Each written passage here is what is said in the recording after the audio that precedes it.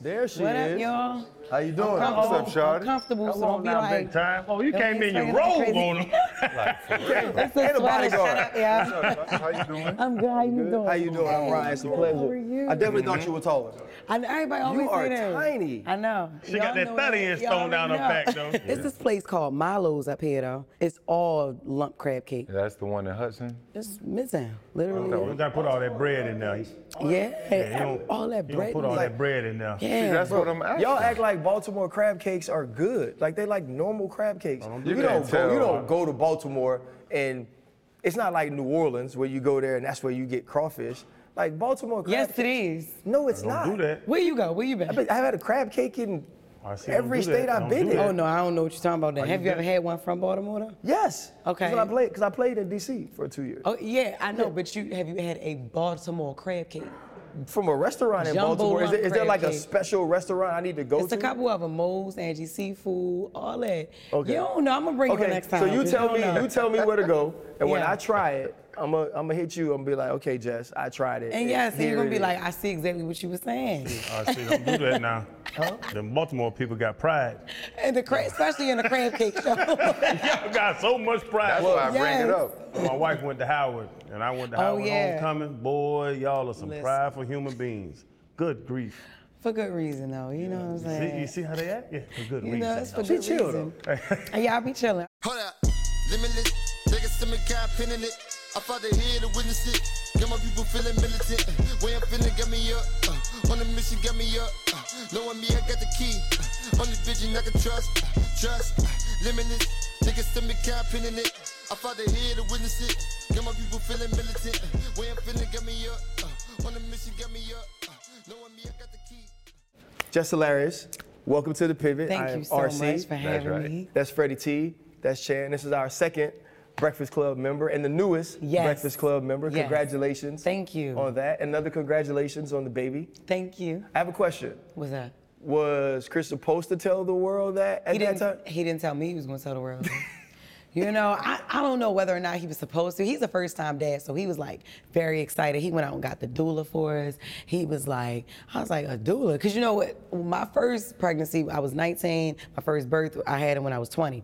So I ain't know nothing about no doula. I ain't know nothing about none of that. I'm like, all right, you know, I had my first son in the hospital and all of that, but as I grew up, and I'm like, okay, I want to have more kids. I know I want to do that. But I still never researched what a doula actually is for. He did and all of that. He done bought first-time black dad books. But I'm like, but you Mexican too. So why you get a Mexican dad book? You know, he said, they ain't got those. So, you know, he was really, really excited. And he was supposed to just call and say happy birthday. He told me he was going to call and say happy birthday. So I was expecting for him to call, but he was like, the bundle of joy part. And I was like, oh, snap, I had other plans. Meaning I had other plans to announce, but I really wasn't upset. I mean, like, that's my best friend. That's my guy, you know, that's my safe space. So I'm like, all right, I'm gonna whip your ass at home for this, but it's all good though. I was still happy that he was excited. Yeah, for you, Yeah. the show with Rome, where you guys talk about co-parenting, so you've had a strong co-parenting relationship, you know, since you guys had Ashton. Yes. And now moving into this second opportunity and being with him still, how excited are you to embark on this, maybe in a different way? Because I had my first baby when I was 19 as well, and it was much different when I had my third, right? Because I was prepared for it, I was excited about it, I wanted it, and you know, so it was a little different because it was like, oh, you better snap into it at 19 and understand the responsibility.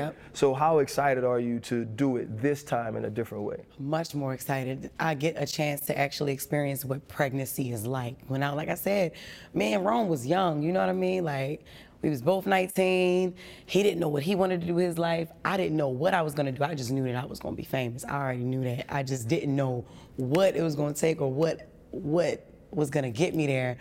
But like, we told my parents, and my mom was like, all right, so you lay down and made the baby, you're gonna have to be a mom. It comes with great responsibility. And so I was nervous the whole time. I had Ash and everything, and we were thrown into it, you know, but it was very different. Now actually planning it, and I knew that I wanted more kids than Ash, but I just knew I was like, man, the guy's not guying right now, you know? So I didn't want to settle, you know, Right. I didn't want to settle. I had a couple relationships out before Chris, you know, and after Rome, and I was like, nah, this ain't the one that's gonna get me this. This ain't the one that's gonna, this is the one. This is what I want. I want more kids after this one, after my second one. Always wanted a big family. I'm excited. Good. That is exactly what I want. And it's the right time, because now I'm sitting down. Breakfast Club. I don't have to be on a plane 3 or 4 times out the week. I don't have to tour for money. I don't have to, you know what I mean? After I did that contract with iHeart, you know what I'm saying? Bang, bang, bang. Got my bread up and everything. Now I can tour if I want and when I want, which is still something I'm very passionate about. But I have the choice to say, okay, I want to chill this month. I don't want to get on the plane this month. I don't want to get on the plane next month. And still other businesses I can actually pay attention to, because I'm only on the radio 3 hours out the day. And then I can have more, like less stress on my body and all that type of stuff. So this is the perfect time to do it. I'm rich too. What's a doula? I know that's right. A doula. We got a doula So now. a doula, you ain't going to yeah. the hospital no more to make a baby? No, you can go to the hospital. That's not where you make the baby, Chan. But yeah. I know how to make a baby. I got 3, so I know how to make a baby. I bet y'all know how to do that. And we yeah. all know how to make babies, but you don't, what's So a doula? a doula is she takes care of you while you are pregnant, and she's actually there present in your birth. I'm doing home birth with this one, and I don't want to be in a hospital. I'm scared as hell to have my baby in a hospital, yo. I really am. My first experience, like I said, with me being so young, I didn't really realize like what was going on and things that I should have been able to ask about, and that I was able to ask, but I was young. They were rushing. They rushed me through like my whole pregnancy. I was in labor, mind you, for 30 minutes, sun slid straight out. And I was good with that, but you know, that's when I was a spring chicken. I ain't that no more, you know? I'm 32, but that ain't that old, but it's old enough to know that you ain't 19, you ain't 20 no more, but like, when it came to like the epidural in the hospital, the doctor was like, I'm gonna let a student do this. And I'm like, now me being a 32-year-old woman who's like done research, and I know I planned my pregnancy and I want actually to have this baby now, I'm like, damn, that shouldn't have never been even a statement. It should have been a question. Hey, this is an intern, this is a student that we're training. Is it okay if they, you know, administer your epidural? Nah, he just told me. And so I'm so much in pain, and I'm like looking for the relief of it. I'm like, go ahead. They had to stick me twice. Yeah. I was having back problems up until my son was 5. You know what I mean? But I just thought that was something that came with birth. So I didn't know the questions to ask. And they do that, and they just get you on out of there. You know what I'm saying? So this time I want to do it right, and a doula is there for those. Like, say if I want to have this baby in the hospital, she will be there to be like, you're gonna do it. The doctor's gonna do it. They are there, like they're your vocal. Like they're there to talk for you. They got your back with everything. Like they teach you things that you don't know. It's like a teacher teaching you how to be pregnant and how to like want to like, you know, do things on a maternal side and just embrace your pregnancy in a better light. Pregnancy coach. Yeah, a pregnancy coach. That's what it You is. gonna have your baby? You gonna have your baby in the dining room? No, not in the dining room, in the living room. Alexis Ohanian, remember he was talking about all the things Serena Williams went through in trying to have her baby. And imagine being 20 years old and not knowing a ton and the mortality rates of black women when it does come to giving birth. So I think that's extremely smart to be farther along now. Absolutely. And what is it called again? A doula? A doula, yep, D-O-U-L-A. Look, Jess, I'm not an expert, but you could have been rich. That sounds like malpractice to me. I know. The 2 That's what I epidural. said. You should have shot your shot. I think I'm gonna still go back and how go ahead. does boss man Ashton, how has he received the news? Yo, listen, so to be honest with you, I was actually scared to tell my son. I was scared, like, Yeah, he seemed like him fuck around. you know, like he don't play around at all, especially not about me. And because Rome has 4 other children, so he is a sibling to 4 other children already. And it's only been me and him for 11 years. So it's like, he used to that. It's only been me and my mom. Like, yeah, I see y'all niggas come through, but it's been me and my mom, you know? So I was kind of scared because I was like, damn, yo, I know, I've always shared with Ash that I want to give him siblings and I want to have, you know, but I always explain to him, I want to do it right. You know, I want to get married. I want the next person who I you know, make a family with, I want to marry that. I want that to be the last person I'm with. You know, I talk to my son like that, and he just never had no hopes that I would find that right person. My son has always said, like, you ain't gonna get no man. You know, stuff like, seriously, he's always said it because my relationships just didn't last, you know what I mean? But it is what it is. When I told him I was nervous. I told him before I told Chris that I was pregnant. I was like, nah, I'm gonna tell my son. I told him, and he was like, let's go, it's gonna be a boy. When he said, let's go, I was so happy, I broke down, I cried. He was like, what's wrong? And I said, I was nervous to tell you because it's just only been me and you, you know, and I didn't know how, I didn't know how you would feel, you know what I mean? He was like, well, I don't need no more siblings from dad, but I'm happy because now I get to grow up in the same house with this one. You know, so he wanted a boy at first, but then last week he was like, I think I want a sister, so you can have a girl. Like, you don't determine that, you know what I mean? But he's just so open with me, like, that's my guy. So. He gonna be a comedian too? He said he don't want to be, he want to play football. Oh, yeah? That's what he want to do, yeah. He went from basketball to an actor to comedian to football. He did say he wanted to be a comedian, but now he want to be a football player, so. We have, like, so my son plays football in college, but I have 2 girls as well. You know, Chan's son, Freddie T's son, was drafted. And so, like, you have all these different things, and our kids see us more than they listen to us. When he's gotten to see you grow up. When you have a baby that young, and you mentioned the fact that he said you wasn't gonna ever get a man, but when you have a relationship like you had with Country Wayne that starts to be so public, how difficult is that to deal with, and how do you determine whether you're going to answer certain things back and correct them, or just try to keep as much as you can private? Man, it just depends. Like, it depends because me and Ashton always been open with each other because, like I said, like, you know, to the point of me being young when I had him, he grew up with me. You know, I was still very childlike in the mind, like, you know what I mean? So he was more like, I was always his mom now. He knew when to go, not to press those, you know, boundaries and buttons with me, but I was always my son's friend. But when I started dating Wayne, like Ash, and he asked me, Wayne told him how many kids he had, and he was like, he came to me, he was like, dang, so they gonna be like living here? Like he was like, we gonna be eating different, ain't we, Mom? Like, it's, you know, and like Ash had his little questions for me, and I'm just like, nah, I don't think we ever got to see them. I don't think so, you know, because he don't see them, so I don't know, you know? But, you know, I just, you know, so, but I'm like I said, I'm very open with him, but I had to move carefully because that was my first public relationship with somebody of that stature as well. You know what I mean?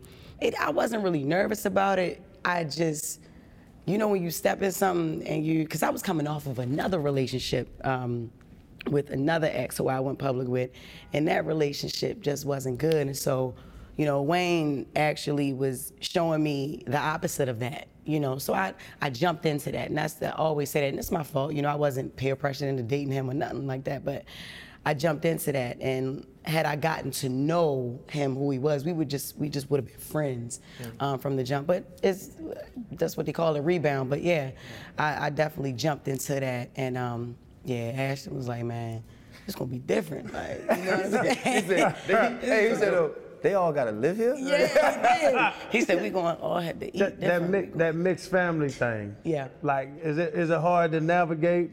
You know what I'm saying? Like the timing of, okay, I just met a dude. Yeah. Is it 2 weeks? Is it 2 months? To introduce before Ash. introducing the Ashton. But now it's crazy now. Yeah. Was because when I was a kid, my parents got divorced. Yeah. So like my mom and dad could regulate when I met them because there's no social media, there's none of that. Like now you have to deal with that where I'm sure Ashton got him a Twitter and a damn Instagram, you know what I'm saying? He does. He has TikTok and Instagram, but like I said, it depends. Cause sometimes I can get like, well, before I'll be able to like go out with somebody and I would know if it's gonna work or if it ain't.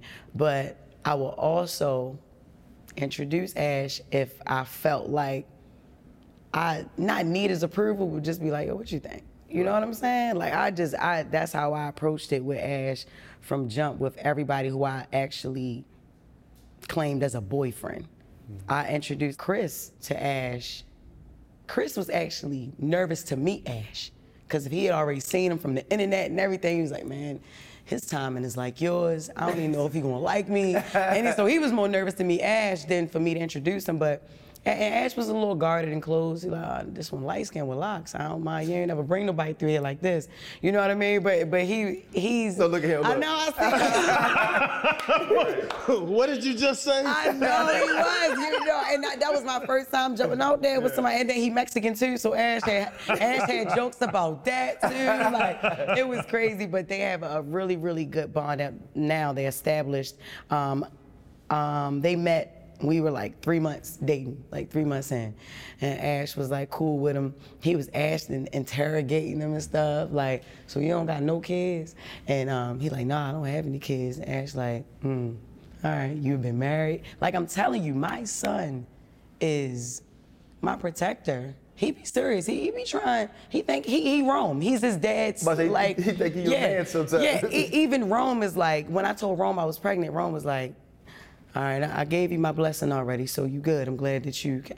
Rome, I don't need your blessing to have no baby, and you got 5 in, and you talk about, but Rome is like a package. He, as weird as it sounds, he comes with me. Like that's my guy. Like that's like my brother. I always say, like, cause he's family. He and Chris has a great relationship as well.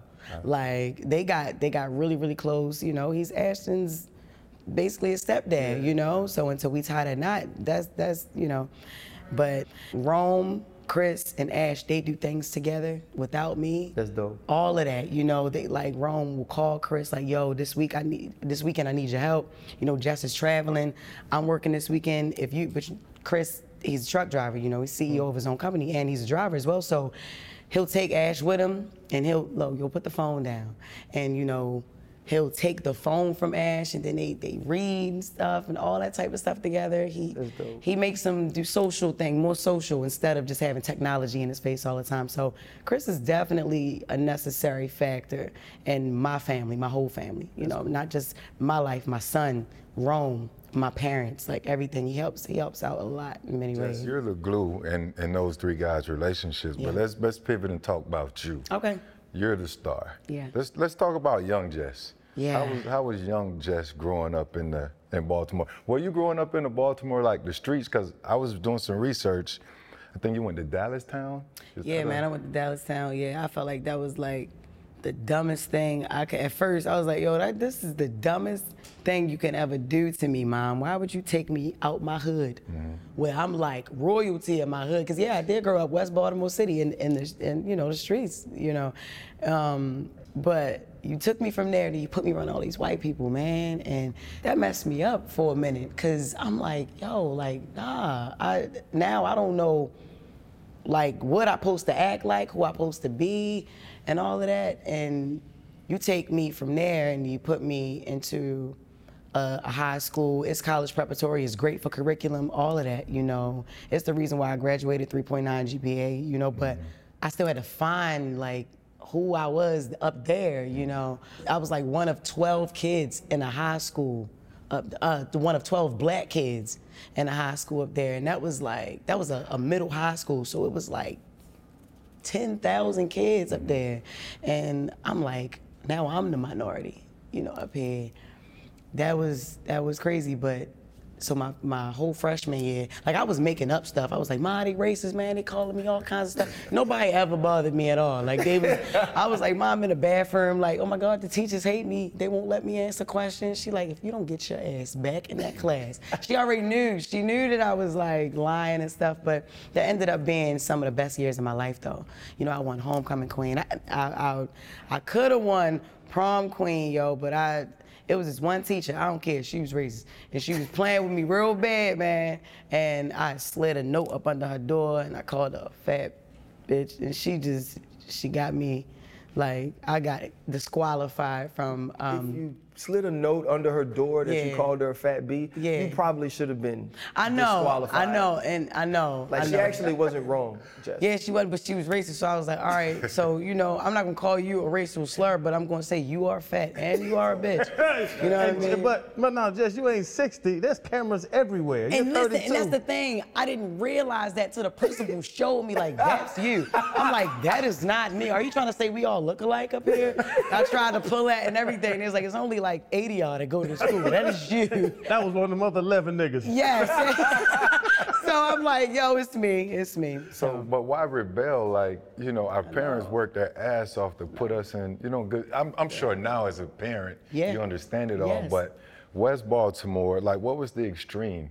Just being removed from that environment? Like, why'd you rebel?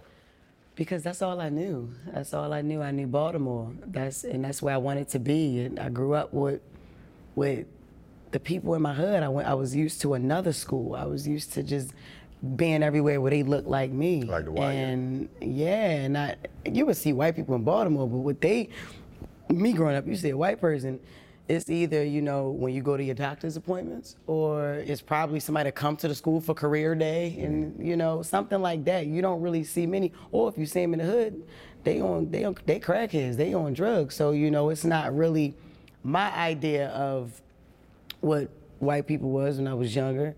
Was just like, okay, they exist, but they don't really got nothing to do with me. You know what I mean? And then I went there, and it was like, hey, we're here, hello. And I was like, what? It's a whole bunch of y'all out here, and there's different kinds. Cool, that's what's up. You know, and I'm also, I never did, this is the thing, growing up in Baltimore also, the extreme was all I seen, I had drugs around me a lot. And I seen what it did to my people and their parents. Like my friends growing up, a lot of their parents strung out, a lot of their grandparents strung out and stuff like that. So I knew I didn't want to do any of that. I'm like, no, I'm not gonna be like that. My parents, there's no drug addiction in my house or anything like that, so everybody would want to come to my house. You know what I mean? But then I go to Pennsylvania, and that's what the kids are doing for like, they smoking weed, they doing shrooms, they popping pills, they doing coke. And I'm like, damn, it's frowned upon in Baltimore. You know, this what you don't want to see, because you see like junkies and crackheads walking up and down the street. That's not what you want to be like, but I get up here, and y'all are dying to be junkies and crackheads up here, you know what I mean? So next thing you know, I was dying to be a junkie and a crackhead, because I started smoking weed. I tried almost everything that they tried, not even trying to fit in, just like, well, if y'all making it look cool, let's see what it's about. Right. So that's when I started smoking weed. I never even wanted to smoke weed till I got up there around my white friends, when they became my friends, and I started going to raves. I'm like, man, I ain't got headaches from this type of stuff. Like, I got into different music. That's when I actually got into football and became a Steelers fan up there. Don't say that out loud no more. I know, I got to. Everywhere. Well, this is what you wanted to know. Everywhere. Freddie T, when you win the championships we pick up fans that way. And just because nobody's a Jacksonville. Can we go a show without talking about championships? She threw a battery in his back right now. Yes, she did. Lord Jesus. Why? Because there are a lot of famous people that are fans of the Pittsburgh Steelers? And then not only that, she's in Baltimore. Yes. That is disrespectful. And I did not realize what that meant until I graduated from high school and went home. And I was seeing them like, yo, because I knew that their rivalry was obviously Baltimore Ravens, but I'm like, man, ain't nobody gonna be mad at me. Man, I went back home. Everybody, my brother, my cousins, my uncles, they like, oh, you a clown, yo. You up here, you up there. I'm like, what? What are you talking about? Because Steelers?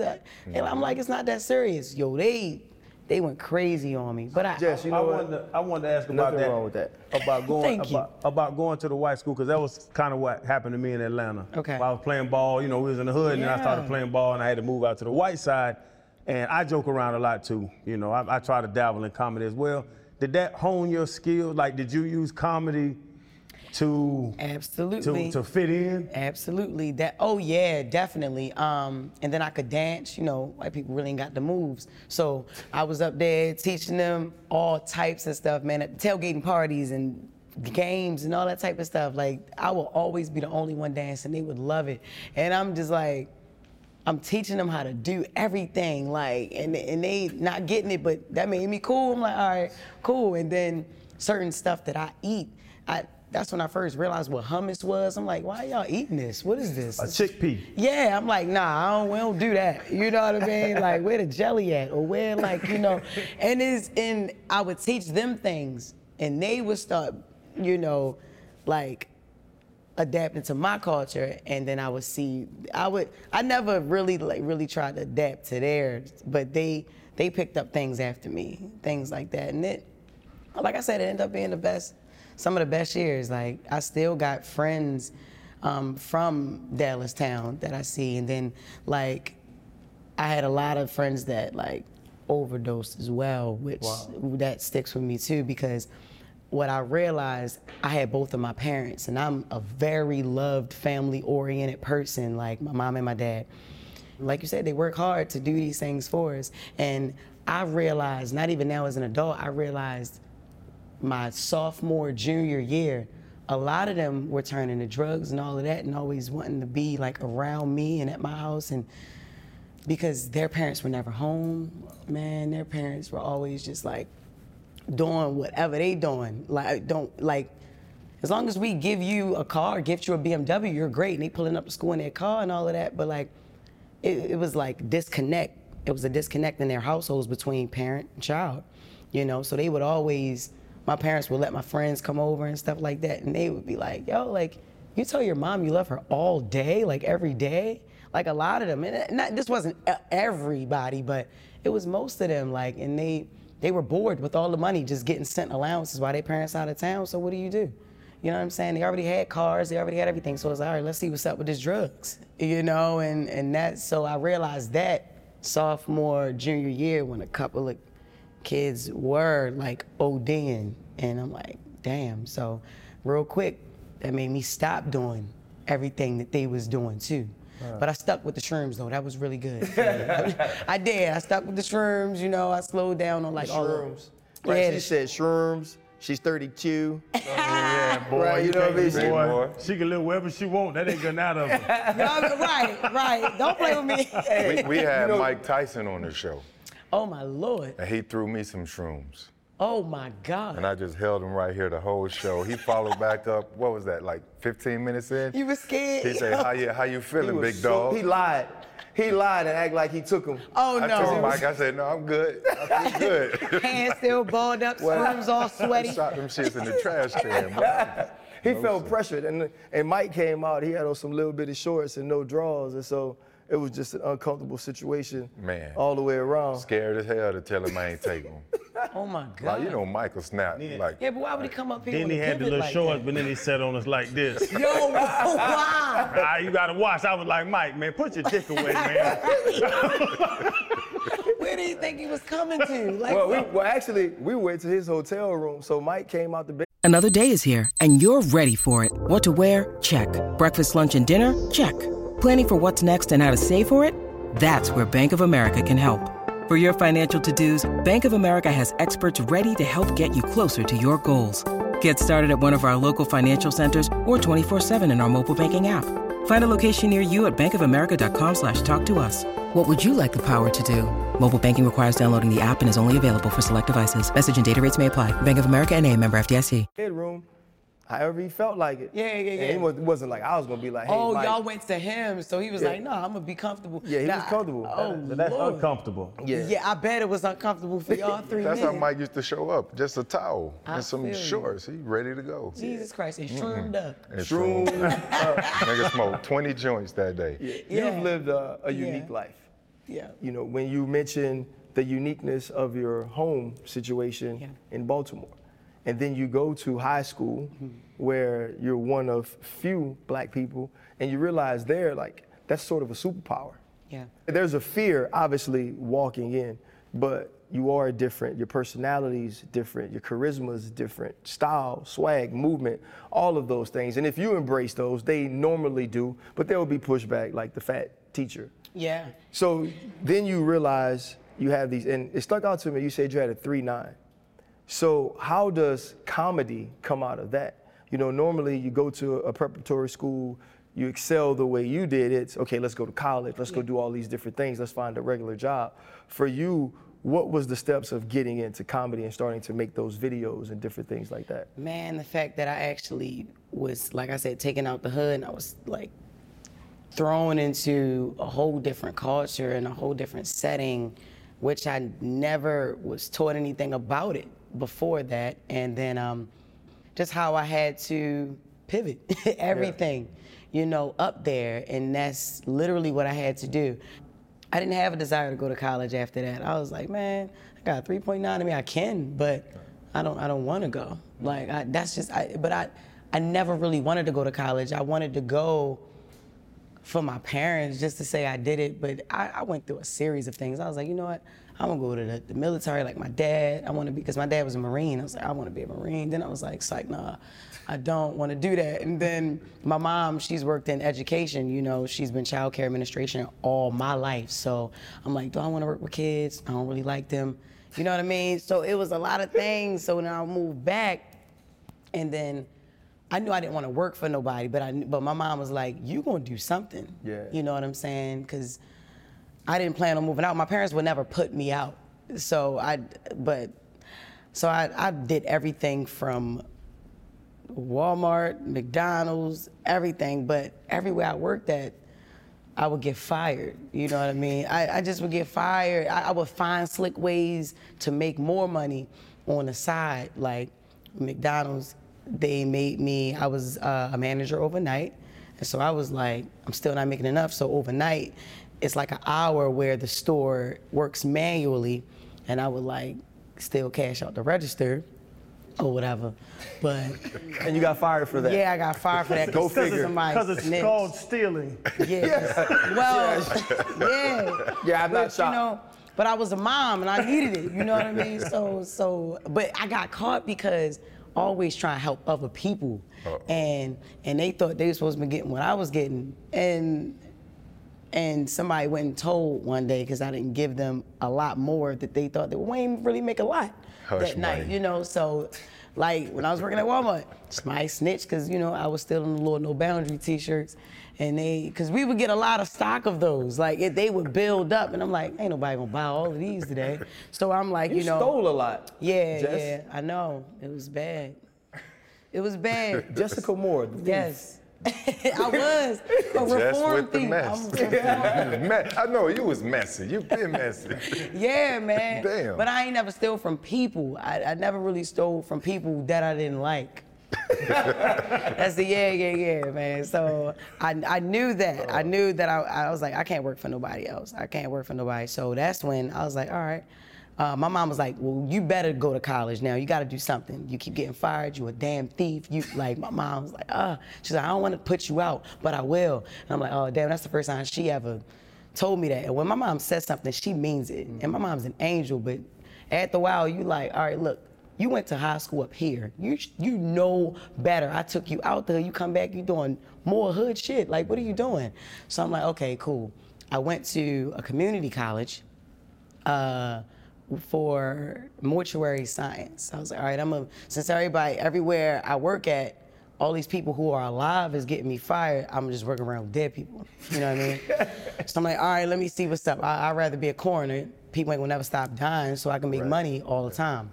So I went, and then we did the clinicals, and I didn't really pay attention because I was high all the time in class, so I didn't know that if you put too much embalming fluid inside of a body, the limbs can still move, you know, because it settles. So that's how deceased bodies can like fart, burp, they release air. You know what I mean? And sometimes limbs can move, man. And I was doing my little internship, and that shit happened, and I was like, yeah, all right. Never came back. Never went back, yo. So I said, all right, you know what? I'm gonna do comedy. Because it's a lot of funny experiences that I know that I could talk about. And I've always been funny. Like, even as a small child, like, I could make people laugh at a funeral.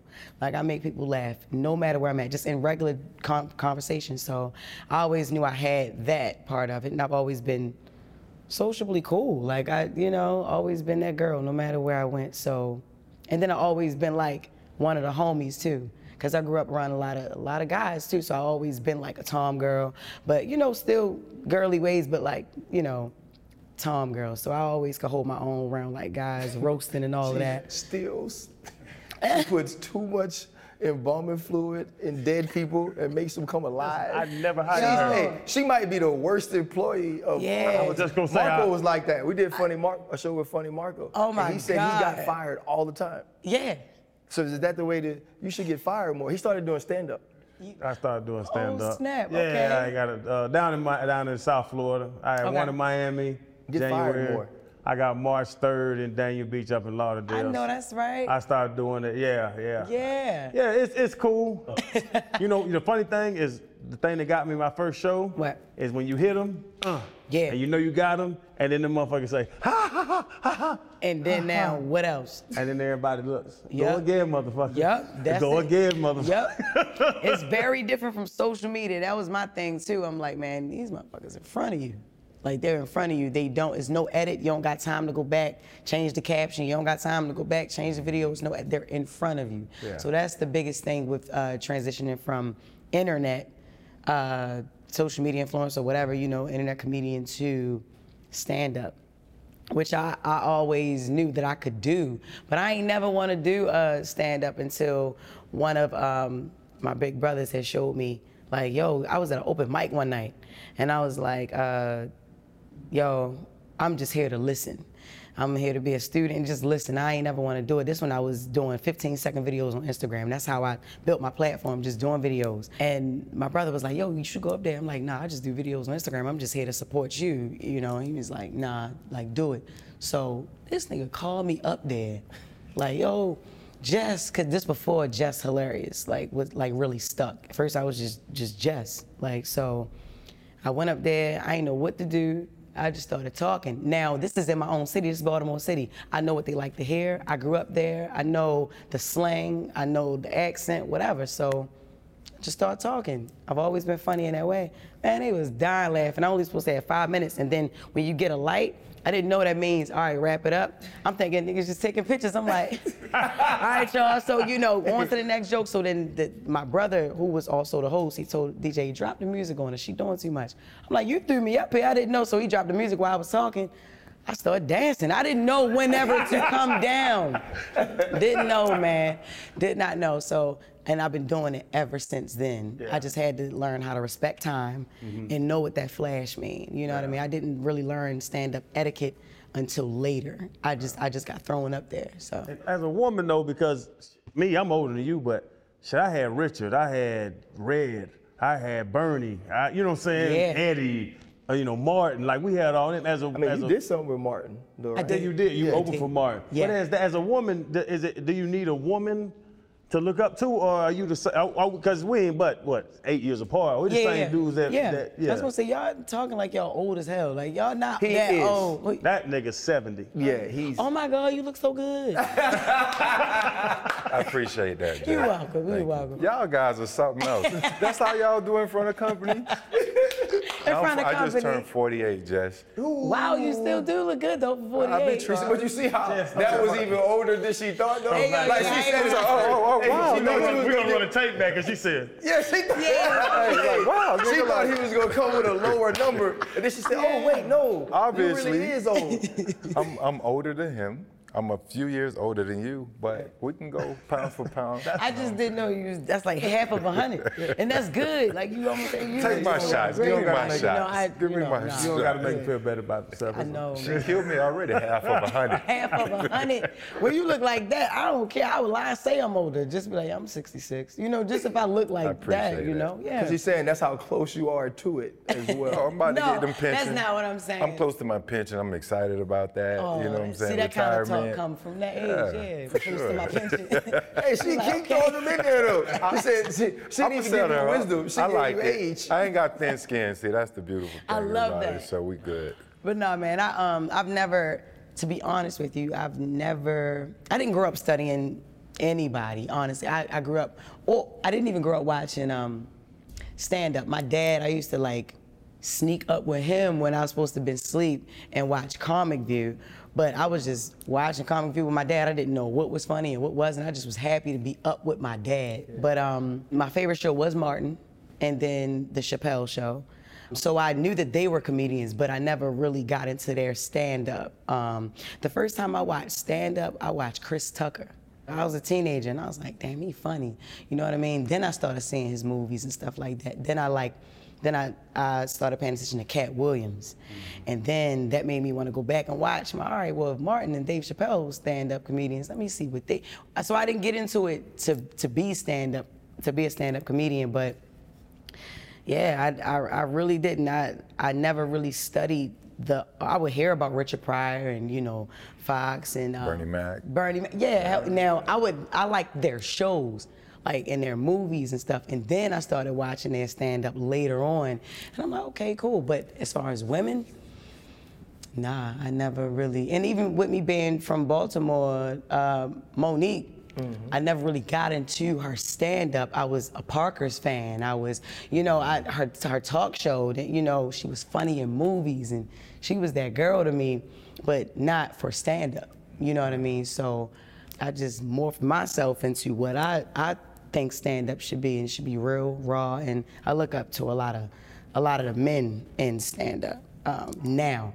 Yeah. But yeah, I didn't really grow up on it. It was just something I got into. What was it like you said Martin was one of your favorite shows. Yes. What was it like to be able to be a part of something he did in the stand-up world? I was so happy. First of all, it happened quick because he didn't even call me to open up for him. He didn't even know if I had done stand-up. He just liked my sketches on Instagram. So he had got his brother, Robert Lawrence, and they called me, and I'm like, what? He's like, Martin Lawrence's brother. I'm like, man, you playing on my phone. Whizzing. They FaceTime me, and he was right there. He was with Martin. I'm like, yo, you know, what's up? And so he was like, Martin was like writing some scripts for like some plays or something like that. And so that's what he wanted to do because he liked my content on Instagram. And then, so we had planned to do that, and then they called me back like 20 minutes later. And it was just Rob by himself, and he was like, you do stand-up? And I had only did like stand-up like 2 or 3 times. And I was like, hell yeah, lying like shit. So he was like, how long you been doing? I'm like a couple years, like, you know, 2 years. And he was like, you know, we're from Maryland, and he's on tour now. He's on a What Now tour. And I was like, okay. And he said, we're coming to Baltimore. It was called the State Farm Arena at that time, in Baltimore City. And he was like, would you like to open up for him? I'm like, hell yeah. He said, all right, how are you with like 5 to 10 minutes?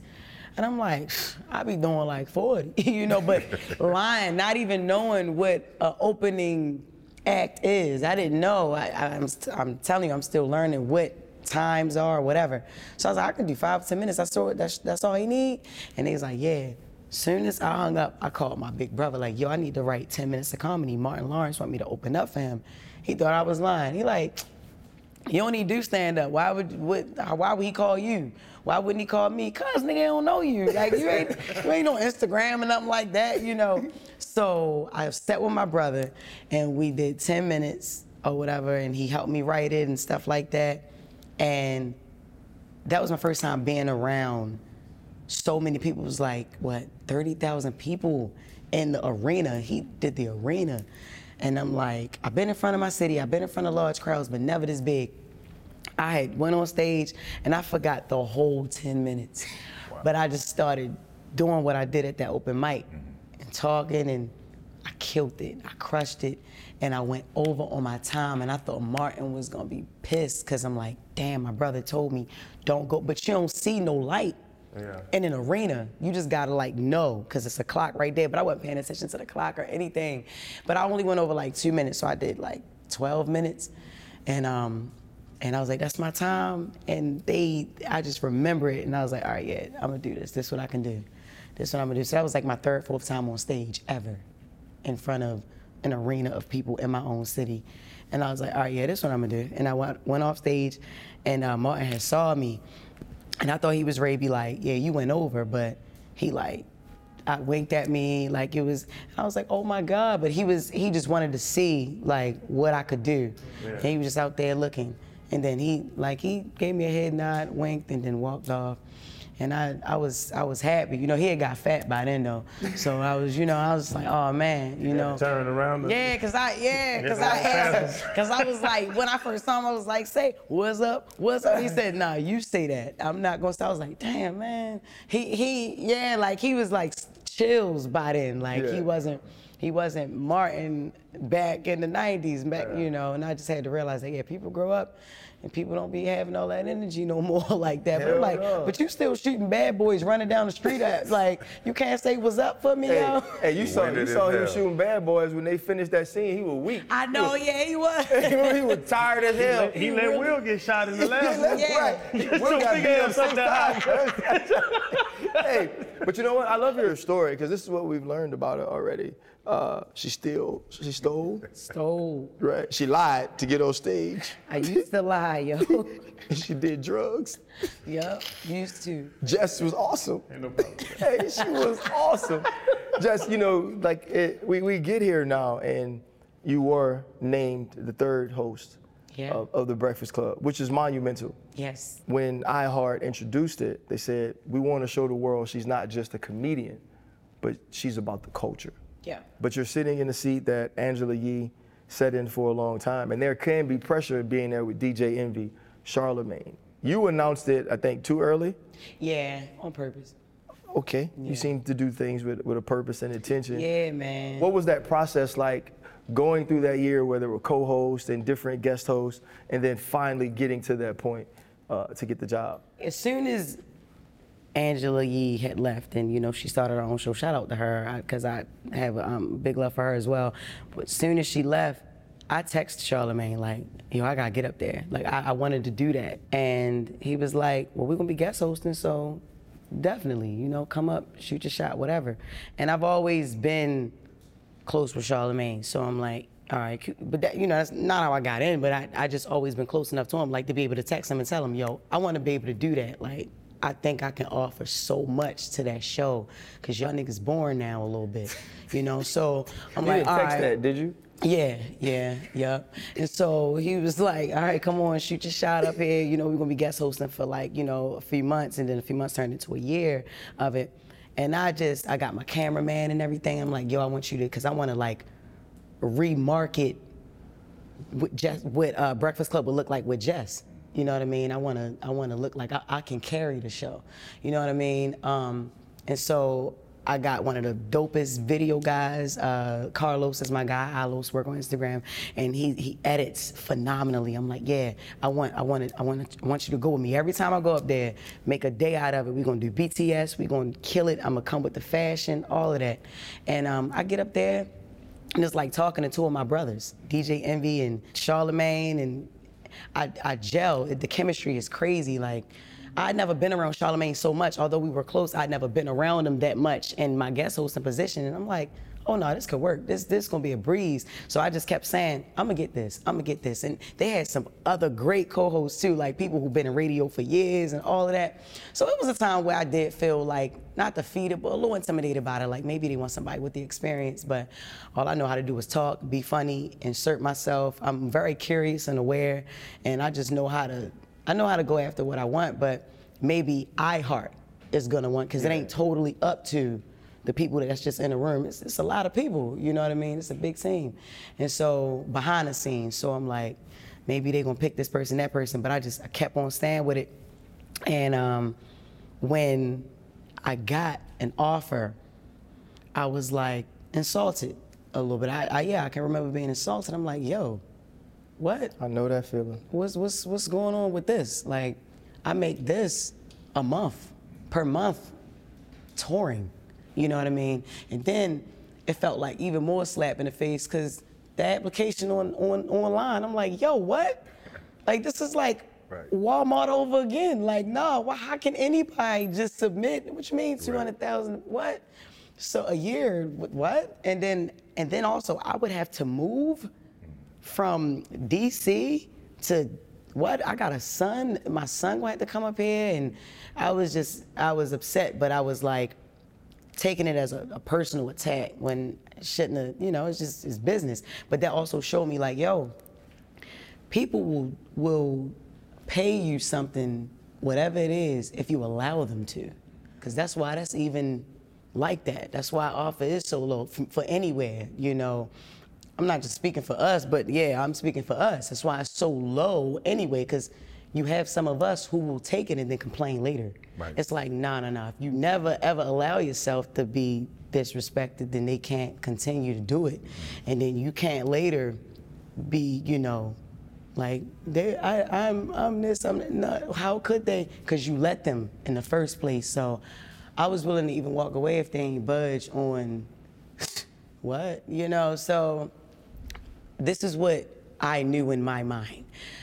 I'm like, all right, I know ain't no plan B. I don't care. I know it's a lot of people that'll take this and, you know, and there's other people that I knew that'll fight, but they wouldn't come back and ask for.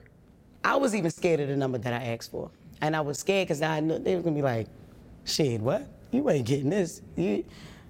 Nah, you ain't getting this. You know what I'm saying? But I went ahead and I did it. And then I knew, because I did my own research on the numbers that I bought them just guest hosting. And, you know, they were on BET, you know, when I was doing that. And the views that I bought, even outside of BET, I know will be amplified on BET. You know what I'm saying? I'm bringing y'all an audience, you know? And even though Breakfast Club, big, that's why I wanted to be a part of it in the first place. We're gonna benefit each other. Don't just look at it one side of iHeart. Don't just look at, you know, what y'all gonna do for me. Look at what I'm gonna do for y'all, you know what I mean? With my brand, I'm a brand by myself. I'm a platform by myself. So I wanna, this gonna be a great, you know, partnership, you know, in my eyes. That's what I'm saying it as. So when I figured, like, I know ain't no plan B in my mind. With threats to our nation waiting around every corner, adaptability is more important than ever. When conditions change without notice, quick strategic thinking is crucial. And with obstacles consistently impending, determination is essential in overcoming them. It's this willingness, decisiveness, and resilience that sets Marines apart. With our fighting spirit, we don't just fight battles, we win them. Marines are the constant our nation counts on to fight the unknown. And through adaptable problem solving, we do just that. Learn more at marines.com. Fine, I announced. Yeah, before everything was done. And then, yeah. That's some G shit. Yeah. Man, when I tell you, I was scared as shit too. I was like, oh my God, they're gonna be like, hell no. Nope, we're gonna take the next person. But I just deleted whoever the next person was out of my mind, like, it ain't no next person. You know what I mean? And I was ghosted for a minute. Like, nah, ma, I don't think we made it. Like I told you we did. And then hit me back. And I was so like, I was shocked. Like, oh no, they did that. You know what I mean? They honored this and they honored that. And I went rogue and I won that. And I felt really, really good. I felt good about it because I'm always gonna bet on myself, you know, and growing up in Baltimore, that's one thing I learned too. Like, I bet on myself and I win most of the time. I've taken L's, hell yeah, but nah, I win. And I knew I belonged there, and I knew that they could help amplify everything I got going on. At the same time, I benefit that show too, you know, so I got it, and he's like, yo, don't say nothing else until we say it. And I was like, all right, y'all got that? I'm good. I ain't even gotta say nothing else. Yo, but do y'all know what I went through for doing that, yo? Everybody, and not even just from iHeart side. Man, my friends, my family, like, yo, your lying ass ain't even get the job. You a lie. Like, I got it the worst. How did you announce? You at a party or something? No, Like, so I went to a party. It was a Christmas party in Baltimore City. And I just always still go to my city. I don't live there anymore, but I go and I support. I got like 2 favorite promoters, party promoters there. And Dave Kauser, he's one of the promoters there, and he was having a holiday party. And I was telling him, he one of my friends, so I was telling him, like, even when I was in negotiation, I was like, yo, I'm getting this. So he said it first, and he was like, yo, she about to be the host of the Breakfast Club and all that. DJ Quicksilver, one of the hottest DJs out here, man. He got his phone out, everybody at the party got their phone out. I got on this suede dress. and everything, man. I'm sitting here, I go up there, and I'm like, shit, yeah, I'm the third host, y'all. And I made the announcement, all these phones, I seen the flashes, I seen everything. And the next day woke up, Shade Room, Baller Alert, just everywhere, neighborhood talk, every blog you can think of, you know. A lot of the urban blogs grabbed it first, and then a call from iHeart, and then and then just like, are you fucking dumb? What is wrong with you? But this is the first time I'm actually sitting here with y'all telling people I did it on purpose. I just was quiet about it the whole time. I was like, man, should I have done that? But then I'm like, man, yeah, I should have did it. And I'm glad I did it. But you know how you want to do something so bad, and you're not thinking about the back end of it. You thinking about it, but it's like, no, I know what this can do positively. And then when I did it and I woke up to all of that, and I was like, damn, man, maybe I shouldn't have. Can I say AI did this or something? Yo, I don't know. I was thinking of, but I did it, man. So yeah, and that's how that happened. Just looking at your journey, you know, just everything. Was it worth it? Yeah. At the end of the day. Yeah.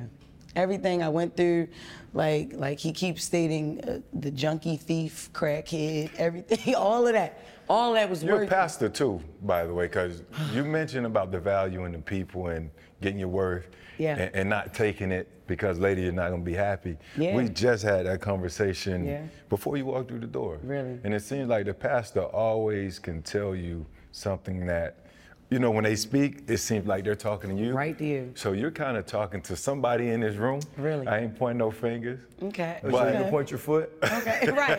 He said ain't gonna point a finger, not a foot. No, I will say this. Before I came, I was on my knees. I'm dealing with some stuff that it's contractual, and it's the same thing. Understanding your worth, knowing your worth, but having to make the decision of how long you stand on it and what happens if you do. And so that was a word, and I believe that's the great part about this show. You know, you saying that you hadn't shared that, there's a reason you did. Yeah. And I'm grateful for it. Yeah, no, I appreciate that. I just felt comfortable. And y'all really do a good job making people feel comfortable. Because I don't really feel comfortable in a lot of situations. I mean, I'm always me, but I don't really overshare a lot. Well, I did that night at the Christmas party, but you know, but like the whole process behind it, you know, I mean, like I feel it's like whatever, you know what I mean? I should just go ahead and say it, because it's the first time somebody asked me in an interview, and it's like, man, I did that on purpose, and I just say it's what it is. I sent in my resume to iHeart. For my job? Yeah. They ain't called my ass back. I'm glad. Go to hell. How about that? Hey, you know why they didn't call you back? Because she already announced it. Yeah, that's why. That's why you didn't have a chance. Yeah, that's why I did what I did. So See? I do have this question. I think comedy is one of those rare things where you have to understand that it's comedy. But, you know, there's truth in every joke. Yeah. His mom texts him all the time, like, F you, every time he lets the world know that he's biracial. Yeah. Oh, wow. Yeah, because I got a joke about having my mama's dick.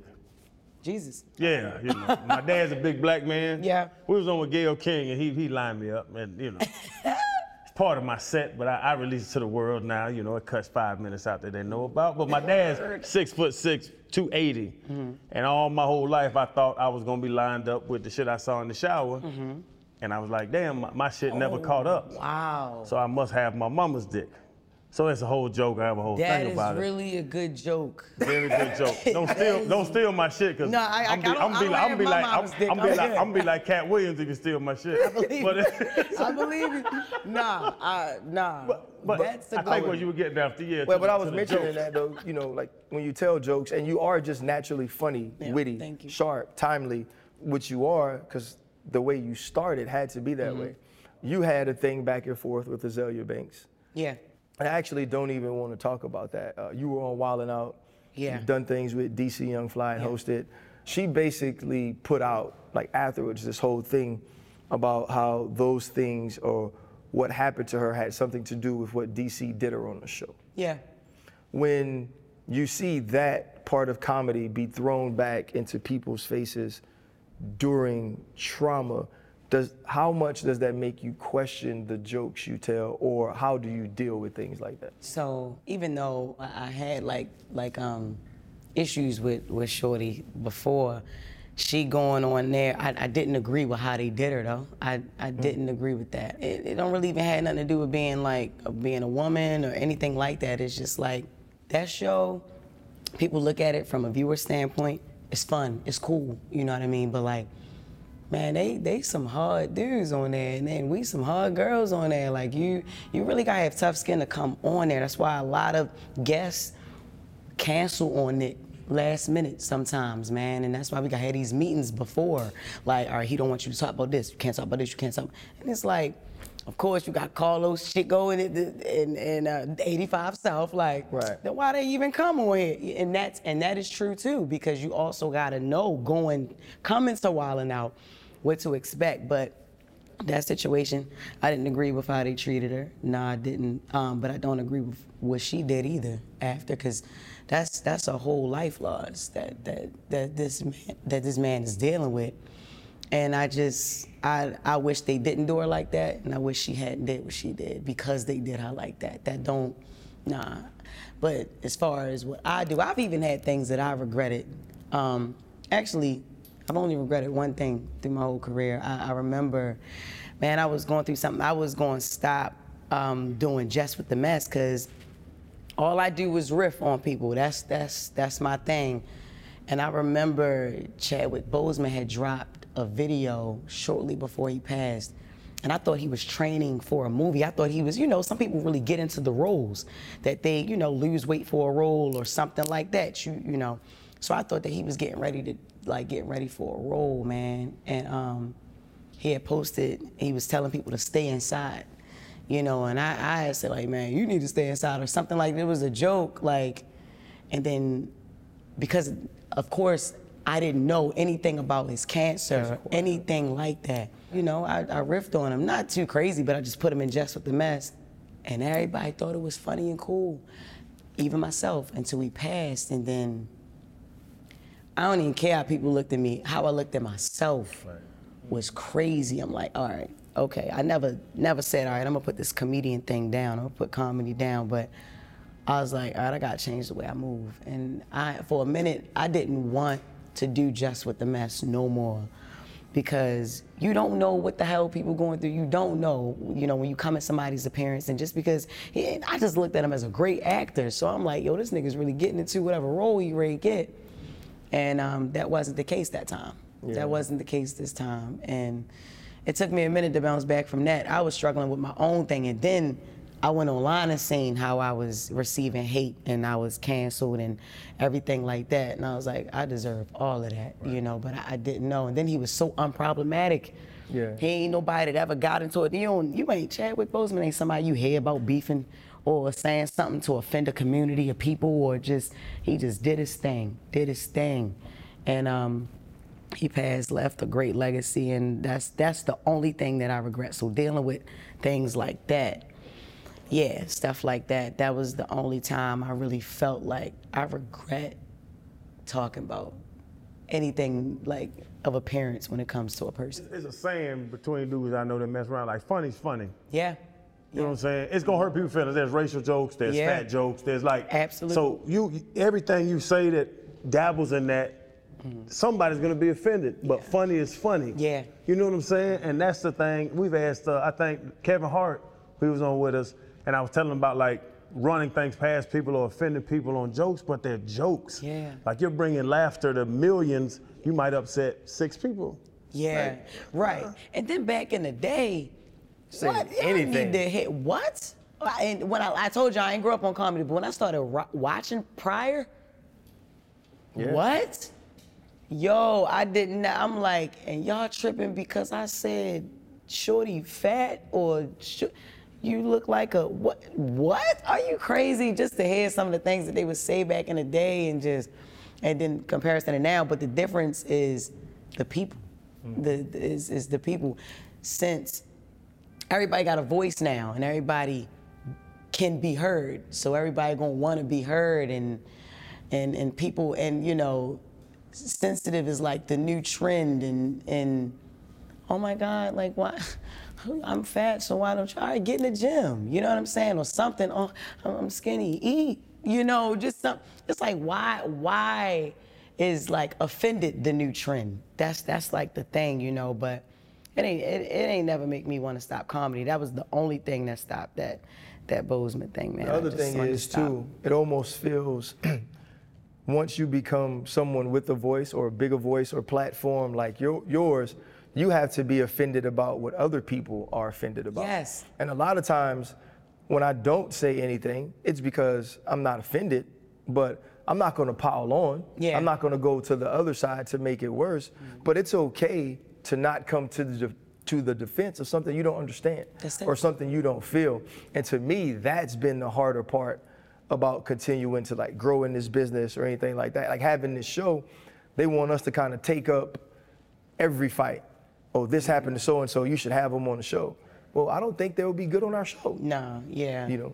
Yeah. I think just with social media, everything is overdone, over critique, over sensualized, and I think it's overexposed. I want to go back, Jess, because earlier we was talking about, you know, your mom taking you from West Baltimore out the hood, and then, you know, putting you in a situation where she wanted to see you thrive. Yeah. And then you mentioned that she said, look, I put you there at this school and you bring your ass back to the hood. Mm-hmm. We can look at a lot of rappers, let's just narrow it down like Nipsey. Mm-hmm. You know, you bust your ass and you try to be great to get out the hood. Yeah. But you yourself said you would go back to the hood. Mm-hmm. You know, even now, when you say you went back to where you announced the thing, to go back to the hood. And I think it's important for our youth, our culture, to kind of see that when you make it, it's okay to go and give back, but not necessarily just implant yourself and just stay back. Mm-hmm. Could you speak to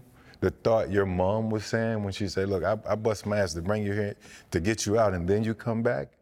Is that important for you? Yeah, it's definitely important for me. That's why I love what I do now, because and then I seen why she didn't want me to come back very quickly after gaining the platform and the followers and everything like that, and especially in this climate, because like I said, I grew up West Baltimore City, and that's just all I knew. So when I came back from there, I'm like, that's all I wanted to see, because she wouldn't let me come back while I was up there, you know, and I would do things like steal her car when she was asleep, could come back and all that type of stuff. Then I started getting caught. You stay getting caught. I know, man. That's the thing. That's why I was like, I gotta leave all this alone, because I'm not like successful. You're not good at it. Yeah. So, but when I came back, I was still going to the same places and doing all of that, and I grew, but they didn't. Like the people didn't, and they were kind of sort of upset, like. Now you got white friends now. You know what I mean? And then like even to the bigger point, when I grew into this celebrity and this have this social status, I'm trying to do the same thing. Go back, and I'm feeding and I'm piecing but then it's like, all right, the more you give, the more they want, and it's like, let me get 5,000, let me get 20,000, and I give it. I know you're not giving it back. You have never even seen this much. So why do you think that I believe you're gonna give it back? A better question is, yo, put me in a position to, or how can I make this? You got kids, why are you just asking for 10,000? For what? What you gonna go do? You gonna flip it? Well, like how? Like, cause I've given so much money away, and then I started giving opportunities away, and then I got fucked for that too. Like giving opportunities away, cause people's mindset ain't the same. Well, that's the thing, it is the same. The mindset is the same. Like I said, where I've grown, others didn't. And that's just the sad part. And so people get so mad at you that I had like a friend who tried to have me robbed, like all that type of stuff. And like, I grew up with you, you know what I mean? And you was one of the ones I gave almost $100,000 to, like, all together. You know what I'm saying? And like, I brought you on to start working for me, you know, and then this is what you do? Like, you know, I gotta get out of here, I gotta go. And my mom, the whole time is just like, go. And so I just bought a huge estate outside of Baltimore, but like I live like. What'd you buy? A state, not a state, a state. Jeez. Like, She ain't say a house. I got a big house. What you got? You see how many times she flipped her hand? In the state, yo, cause I was renting for a while, you know, cause we also, like, when you get money, you didn't come from money. You like, all right, I'm gonna go and get this. I'm gonna go get this crib. I'm gonna get this condo, this penthouse, all that. But you're not buying it. You rent, so you paying somebody else's mortgage. You know what I mean? And I realized that my mom like, you ain't learned shit in Pennsylvania. You know, like she just always go back to my mom. You know, so I'm like, all right, I'm gonna buy some land, a lot of it, in Maryland. So my estate is in Maryland, but it's like almost 2 hours away from Baltimore. So I didn't want to move that far. I don't believe that you gotta go to LA. I lived in LA, got tired of the hummus there too. So I'm like, I'm not going there. Then I lived in Atlanta, got robbed. I'm like, nope, not doing this. I might as well get robbed in Baltimore, you know? That'll be a friendlier robbing. More familiar. Yeah, more familiar. I might know you. It's like, all right, here, you Give me that tool. Yeah, give me that too. Give me that too. Hey, give me that too. Give me that tool. Yeah, so I'm like, so I got away, but I'm like, you know, outside of DC, and it's much quieter, it's peaceful, it's still ducked off, and it's great. I'm working on my gate right now, and I don't even need one, but I just still want one, you know what I mean, just cause. And then everybody's selling their land around there. What? Ready to go crazy, and get more acres and acres and acres, and you know, so my family can have that, because I don't plan to live there forever. But I didn't move out. I didn't choose to buy land outside of there because I've always been family oriented. This goes back to my parents. This goes back. I don't want to move too far and then be too far away if something go down. So that's why I'm also glad Breakfast Club is right in New York too, because that's a 3-hour drive from Baltimore and 4 hours from 5 hours from my house. So I'm straight. I'm good on that. But. We always ask our guests what was their biggest pivot in life. Yeah. So the thing that had to happen, that did happen, whether negative or positive, that you feel like affected you to a point that has gotten you here, that's allowed, you know, Jessica Robin Moore, who is now Jess Hilarious, to be a member of the Breakfast Club and to have done all the things that you have. What is that one moment or that moment that is your biggest pivot? It's not even one. That's the thing. Is so many pivotal moments that I've had, because everything happened so fast. And I'm coming up on like 9 years of this, almost 10 years of this. And I look back and I'm like, damn, where'd this go? You know, and then I see my son, he almost taller than me. I'm like, yo, you was just little making videos with me. Like, I remember when we first moved out of mom's house, like, I couldn't keep up with rent or nothing, so that's why I was doing a lot of stealing and all that. That, you know, don't justify crime, but I'm just saying, like, I remember lights being off and everything, and my son never being afraid of the dark, because I used to make it out of a game. We had candles, that's what we was doing. We was lighting candles. We would stay outside on the porch until, you know, he would be playing with his cars until it get dark, and then I'll wait for everybody to go in the house, and then we go in the house last, so don't nobody see that we going into a dark house. You know, we always had food, but not always lights or whatever, and I just never wanted to go back home. I knew my mother would help me, but like, I ain't going back home. We just, as long as my son is good and happy and content and straight, we gonna be good. And going from that moment to even just renting big houses and stuff like that, to buying land in a state and adding on to what, because my house wasn't even what it was, my estate wasn't even what it was when I bought it.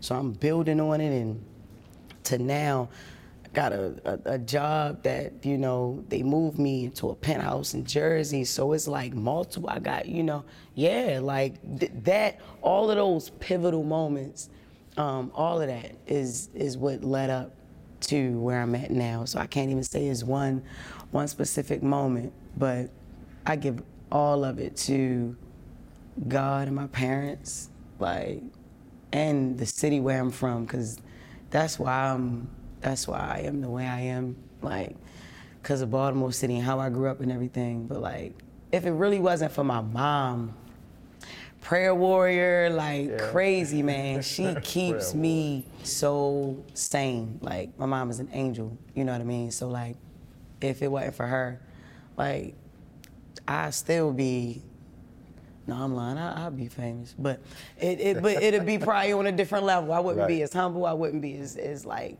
well-rounded and open-minded and just, you know, I'm still, like I said, I'm still a student. There's a lot of things I don't know, you know, so I'm still humble and still, I don't know everything. Yeah, well, from us, like, I think it's amazing that you did get the job, even though you kind of jumped the gun. Yeah. It would have been embarrassing, but we've We've all been embarrassed before. Man. But Big man. I've actually, and I don't know if you know this, I've actually been trying to get this done since you started guest hosting. I text Charlamagne when you started guest hosting. I actually talked to some of your people at one point, so I'm glad we were finally able to make it happen, and it was as great as I thought it would be. I'm happy too, and I feel like it happened at the right time, because now I got some more stuff to talk about. This was great. All this conversation wouldn't be what it is. The conversation wouldn't be the same if I came too early. I felt like, honestly, for real, I felt like I wasn't really big enough for the pivot when y'all first reached out. I already did. All right. For real. Lord. I mean, I am now. I'm big enough now. Hold up, limitless. Take a stomach, got pinning it. I fought the head to witness it. Got my people feeling militant. Way I'm feeling got me up. On the mission got me up. Knowing me, I got the key. Only vision I can trust. Trust. Limitless. Take a stomach, got pinning it. I fought the head to witness it. Got my people feeling militant. Way I'm feeling got me up.